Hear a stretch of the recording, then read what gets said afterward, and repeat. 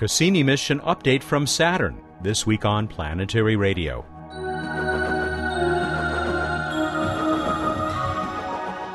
Welcome to the travel show that takes you to the final frontier. I'm Matt Kaplan of the Planetary Society. The Cassini project scientist Linda Spilker returns with the latest news from our only spacecraft at Saturn. It's healthy and still doing marvelous science, but will budget cuts take it down after 14 years in space? Lots more for you on today's episode, beginning with the Planetary Society blogger, Emily Lakdawalla. Emily, several things to talk about this week, including apparently your premiere performance as part of a NOVA, but we'll get to that in a moment. How about, first of all, the image of the week? What are you going to pick from Cassini? Well, I think that my favorite one that I put together this week was from the flyby that Cassini did of Enceladus on October 1st. As Cassini gets close to Enceladus, Enceladus goes into Saturn's shadow, so it goes into eclipse, which makes it tough to take photos, but it's great for taking heat readings. Then as Cassini recedes from Enceladus, Enceladus leaves Saturn's shadow, and so you get to see it come out of eclipse and kind of have a strange kind of sunrise as the sun is going through the uppermost levels of Saturn's atmosphere and getting a little bit brighter and a little bit brighter, and then pop, you see Enceladus. But this one was particularly cool because Titan is distant in the background. Let's go a little bit closer to home. Apparently you're impressed with the things that Japanese engineers are still managing to do with their solar sail. Those guys are so creative. And, for once, it's a spacecraft that's operating perfectly. So they're actually doing things that might break it, which is kind of the reverse of what usually happens with Japanese missions. But this is Icaros. It's their solar sail demonstration mission. It's an interesting one where its sails were deployed and are stabilized by centrifugal force. The spacecraft has to rotate to keep the sails flat and maneuverable. They actually shifted the direction of rotation. They spun it down, it had to pass through a moment where it was not spinning at all, and then spin it back up in the opposite direction. When you think about the fact that the whole spacecraft is stabilized by centrifugal force, stopping your spinning just sounds like a really crazy thing to do. And yet they managed to pull it off, and the spacecraft is still operating well. Unfortunately, it doesn't have long because it's almost out of maneuvering fuel, and it does need maneuvering fuel in order to be able to keep its spin stabilized. So we're probably going to be hearing the last of Icaros in a few weeks or a couple months. We got to get to this NOVA. I don't know how many people saw it. I'm going to talk with Bruce about it, too. Very beautiful animations, I think, were the real stars of finding life beyond Earth. This 2-hour NOVA, which was quite spectacular and quite a roster of all-star planetary scientists as well. But you're represented in there, too. Yeah, I in fact produced a few of the animations of Cassini images that they used in the second hour of the program. And if you watch the closing credits go by super fast on these things, but I understand that I and the Planetary Society am mentioned in the closing credits. I think it's going to be up on the NOVA website if you missed it on PBS. It's well worth watching. Thank you, Matt. Emily Lakdawalla, budding starlet, is the Science and Technology Coordinator for the Planetary Society and a contributing editor to Sky and Telescope magazine. Up next, the Executive Director of the Planetary Society, the planetary guy, Bill Nye.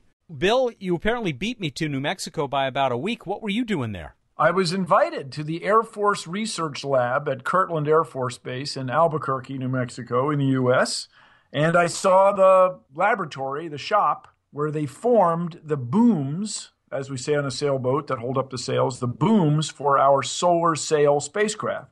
And I met Jeremy, the extraordinary young engineer who has ways to store strain energy in these spacecraft deployment systems.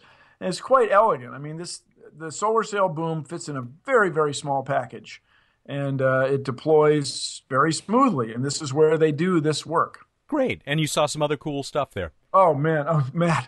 I stood in the directed energy beam for area denial system. So this beam of 3 millimeter wavelength energy hits you, and it feels like certain areas of your skin, like these unpredictable patches, feel like they're on fire. And you just jump out of the beam. I mean, you can't stand in the beam for a second and a half, and you just jump out of there. And yes, I was there with the director of the Directed Energy Directorate, and he could not stand in the beam either. Nobody can. Do they call him Triple D?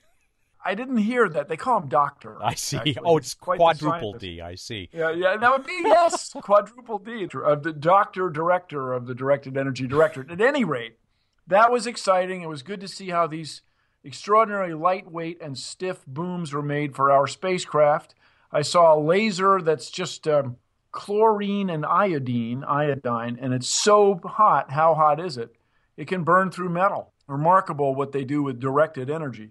With all that said, this week, Matt, I will be in Boulder, Colorado in the U.S. at the Students for Exploration and Development of Space, the SEDS conference. I'm very much looking forward to that. We really want to engage young people at the Planetary Society so we can get more young people involved in the extraordinary time in which we are living, in which we are exploring the planets. We're discovering planets around other stars, and we want young people to be a part of it. Space brings out the best in us, Matt.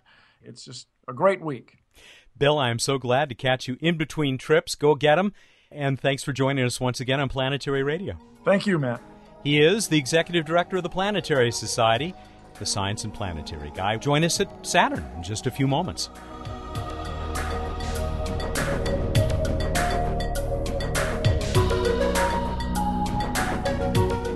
No one has been our guest more often than Linda Spilker, the project scientist for the Cassini mission, still exploring Saturn, its moons, and its beautiful rings. Last March, NASA's highly respected Outer Planets Assessment Group saluted Cassini and its ongoing accomplishments. I did the same in a recent phone conversation with Linda. She spoke to me from her office at the Jet Propulsion Lab. Linda, it is always great to get you back on the show, especially on the 14th anniversary of the launch of your spacecraft. Congratulations. Well, thank you, Matt. I'm very happy to be here. Just incredible that this spacecraft has done and continues to do the magic that it is out there in the Saturnian system. Tell us, first of all, what's the health of the spacecraft? The spacecraft is in good health. We have one of the instruments right now that's turned off. It's the CAPS instrument, the Cassini Plasma Spectrometer. And we turned it off in June. It turns out that we are seeing some problems with the voltages, and we think that perhaps there's a capacitor inside the CAPS instrument that might have shorted out. So to be on the safe side, we turned it off. We're going to study the problem before we resume CAPS operations. But the other 11 instruments and the spacecraft itself are in good health. Absolutely incredible performance. We always talk, of course, about how well the Mars exploration rovers, or now rover, have done over their history on Mars. I think it is easily equaled by this mission into much deeper space. There's much more to talk about. Let's start with that big storm that's, I guess, now petered out. Oh, it's just an incredible storm. Call it a jaw-dropping showstopper, if you will. We first saw this storm on December 5th. Just luckily saw one of the Cassini images, and it was great because the amateurs jumped on board, and they've really been useful in helping us, fundamental really, in helping us monitor this storm because Cassini isn't always looking at Saturn. It's a huge storm. It's 500 times larger than any other storm that Cassini has seen on Saturn. It's the first storm in the northern hemisphere that we're really seeing the seasons change. It's now spring in the northern hemisphere. And this storm literally erupted, went completely around the planet, and so the tail of the storm wrapped back around with the head, and it appears now to be slowly fading with time. And we saw incredible amounts of lightning, something like 10 flashes per second coming from clouds in this storm region, so it's really a monster storm. Not only saw this lightning, but heard it as well, at least once it was converted to acoustic information. Here's just a sample of that.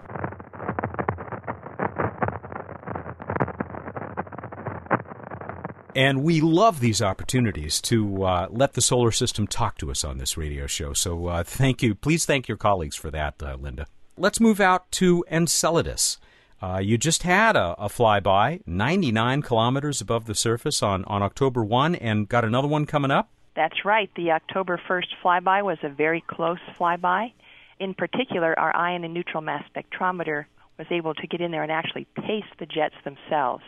And it was really a neat flyby. We lined up the spacecraft to literally fly along one of these giant tiger stripe-like cracks on Enceladus and measure the varying jets and productivity along the plume itself. And this is one of a series of 3 flybys where we're going to overfly in a very similar kind of orbit this similar tiger stripe. Let's talk about the rings. Back down to the planet now. I mean, Enceladus has this close relationship with the ring system as well.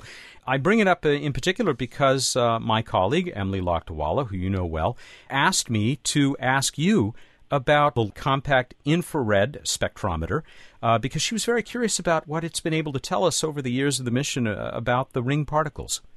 Right. Well, that's the instrument I actually work with the ring science team, and it turns out we've been monitoring with the composite infrared spectrometer, or CIRS as we call it for short, the temperature of the rings starting early in the mission where the sun was high up over the rings through equinox where the sun was edge on, and it's been fascinating to watch the evolution of those temperatures. And basically when the sun was edge on to the rings at equinox, the rings cooled to the coldest temperatures we've yet measured to date. And so cold that it was like the sun had been turned off, and the only heat source left was the planet itself. And so we got a chance to see what the rings look like with just Saturn providing the heating. And we could tell that because when we looked at the rings in the shadow of Saturn, they had the same temperature as when they came out of the shadow and would be what we'd call on the noon side of the ring. So it was just a fascinating time, and we're learning more by these studies of if you could take a ring particle and hold it in your hand, what would it look like? Would it be a fluffy snowball, a hard-packed ice ball, or maybe something in between? And so this is a really good way to get at some of the physical characteristics of the ring particles. Yeah, Emily is obviously very anxious to hear about these continuing observations as basically the north face of the rings heads into summer. Right. Yes, the sun moved from the south face of the rings to the north face, and will continue to move higher. And in fact, the goal of the Solstice mission is to go out to 2017, which is Saturn solstice or Saturn northern summer, and to observe Saturn for another entire season. What's another 6 years after 14 years in space? Oh, right. More from Linda Spilker of the Cassini mission in a minute. This is Planetary Radio. I'm Robert Picardo. I traveled across the galaxy as the Doctor in Star Trek Voyager. Then I joined the Planetary Society to become part of the real adventure of space exploration. The Society fights for missions that unveil the secrets of the solar system. It searches for other intelligences in the universe, and it built the first solar sail. It also shares the wonder through this radio show, its website, and other exciting projects that reach around the globe. I'm proud to be part of this greatest of all voyages, and I hope you'll consider joining us. You can learn more about the Planetary Society at our website, planetary.org/radio, or by calling 1-800-9-WORLDS. Planetary Radio listeners who aren't yet members can join and receive a Planetary Radio t-shirt. Our nearly 100,000 members receive the internationally acclaimed Planetary Report magazine. That's planetary.org/radio. The Planetary Society, exploring new worlds. Welcome back to Planetary Radio. I'm Matt Kaplan. Our guest, as she has been many times before, is Linda Spilker, project scientist for Cassini at Saturn. While she oversees all science activity for the mission, Linda's own work focuses on the great planet's beautiful and still somewhat mysterious rings. While we're talking about the rings, I got to bring up an image that is certainly a favorite of my boss, the science guy, Bill Nye. He uses it in, I think, all of his presentations around the country. And that is, it's a beautiful shot of the planet and the rings, but then he pops up a little arrow that has this, if you'll pardon the expression, pale blue dot. Yes, it's one of my very favorite images, and it's something only a spacecraft could get an image of. What it is a series of pictures taken by the cameras where the sun is covered up by Saturn. And so what that allows you to do is to see anything in the system, any dusty, tiny particles, suddenly become very bright. If you've ever had a dusty windshield and you drive toward the sun, you'll notice it suddenly gets very hard to see as those tiny, dusty particles light up and send photons into your eyes. In the same way, we captured this image. And usually we can't get a picture of the Earth with Cassini because the Earth is just too close to the sun and would damage the cameras and other instruments. But with Saturn working as a fantastic sun shield, it gave us the opportunity to capture not only the Saturn system with all of its rings visible, including the E ring, G ring, and the main rings, but as you said, we saw this pale blue dot, which is the Earth. And if you look at it closely, you'll notice it's not quite perfectly spherical, but it has like a little lump off on one side. We're actually seeing the Earth plus the moon in that particular image. A family photo from... A family portrait, yes. From the orbit of Saturn. It would be a stunningly gorgeous image, even without that added attraction, but it's nice to see a bit of home there hiding out. Oh, absolutely. Do you have anything that you want to add about Titan? I mean, your spacecraft has certainly revealed far more about that big moon than we ever knew before. You know, what we're interested in seeing now as the seasons change and the sun is now going up into the northern hemisphere, we're really curious to see what might be happening with those lakes. With the radar instrument, we discovered a large number of lakes, one of them actually a large sea. And so as the seasons change, do these lakes start to evaporate? Does the liquid methane perhaps migrate to the South Pole where it's colder and is now becoming winter, fall then winter? So what's going to be happening with those lakes on Titan? And of course, with the radar instrument, we continue to map out sections of Titan we haven't yet seen in detail with the radar, as well as just continue to study and better understand Titan as a whole. You know, here's a moon with a thick, dense atmosphere, mostly nitrogen, but with methane and other organic compounds, kind of a prebiotic Earth. And as we gather more data, especially as the seasons change, we're starting to get a better understanding of this very unique world. Certainly these lakes and the other revelations about Titan, about which we knew so little prior to Cassini, are going to be one of the lasting great achievements of this mission.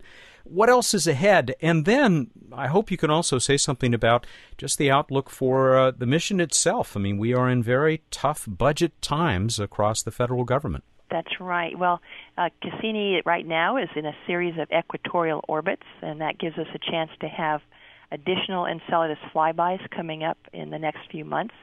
It's also, if you're a Saturn scientist, a good time to study the planet because, as a Saturn scientist might say, those pesky rings are out of the way, and you can get measurements of the full disk of Saturn. That wouldn't be you saying that, though. No, it wouldn't be me, but that's what the Saturn scientists might say. And in particular, we've seen a couple of small flare-ups in the latitude of the storm. There's been a little bit more lightning detected, a little bit more of the storm, and so it'll be interesting to keep watching and see if perhaps we see another storm, perhaps at the same latitude, perhaps in a different region of the planet. So are you getting hit by all the red ink in D.C.?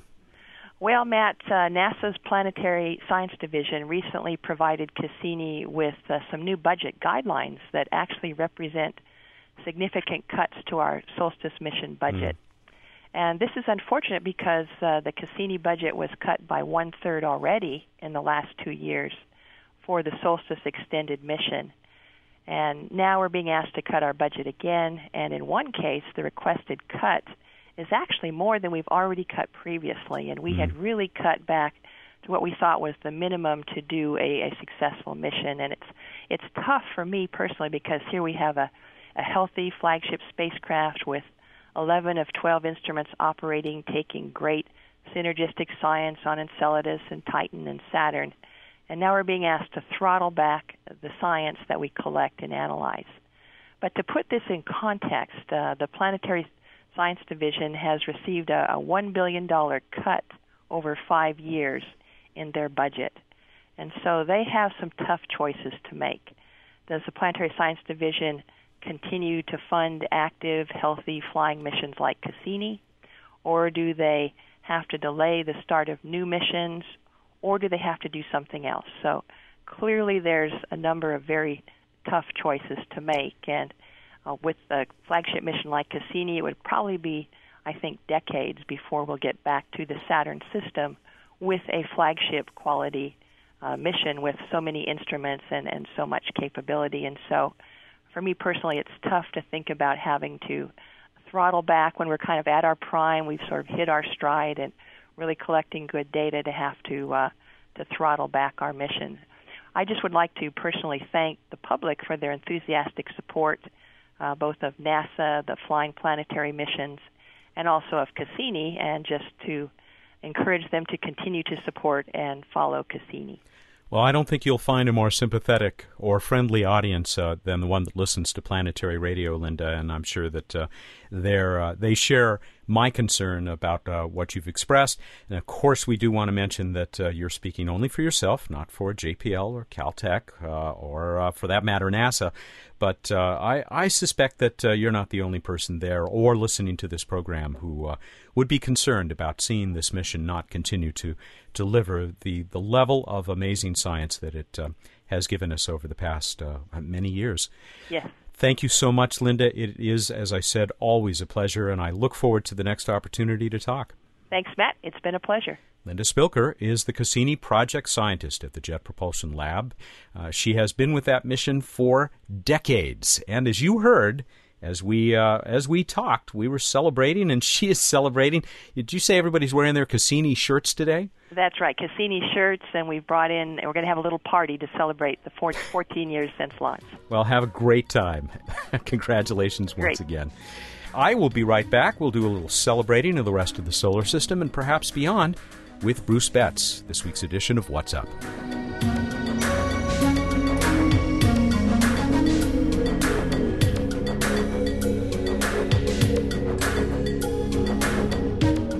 Back in Bruce Betts' office at the Planetary Society headquarters, ready to tell you about the night sky and this edition of What's Up, and give away a really cool book, The Beauty of Space. The Beauty of Space. I saw The Beauty of Space last night. Did you watch, first of all, hello. Hi. You didn't see any of that Nova last night, The Search for Life in the Universe or Solar System or whatever? Really cool. I mean, the animation was just beautiful. It was just full of animation. They must have used the one of the Mars-sized body hitting the ancient Earth, the proto-Earth, like 10 times because it was just so cool. It was very cool. We need to do more animation on this show. Okay. You know, I actually have done some. Have you? Yeah, let me show it to the listeners right now. Good. Okay, is this like the collision? Like that? Here you go, yeah. All right. What do you think? It needs sound. It needs something like when they collide like this, you have to hear boom. No, like this. What? It works, right? When Proto-Earth was hit by a giant egg. A giant spitwad, I think. An organic spitwad. Jupiter's out there with a giant straw just shooting stuff. Okay, you know the other thing it had, almost right from the beginning of the show? Chris McKay, close-up, extreme close-up of his eyes. I'm telling you, he is so dreamy. Wow. You don't know what to say. We should just end this segment now. What's up? There's no way, nowhere higher. Okay. We can't measure So up. in the sky, Jupiter looking dreamy in the night sky, super bright over in the east, star-like object, can't miss it. Check it out with some binoculars or a small telescope, and you can see the moons as they go from one side to the other over the course of multiple nights. Also, in the evening sky, go find a finder chart and pull out probably a telescope, maybe binoculars. Check out Uranus and Neptune, both out there in the south-southeast in the mid-evening. But you will need some type of device or a good imagination to see them. And we've got Mars hanging out in the pre-dawn sky high overhead, coming up around midnight, a little after midnight in the east.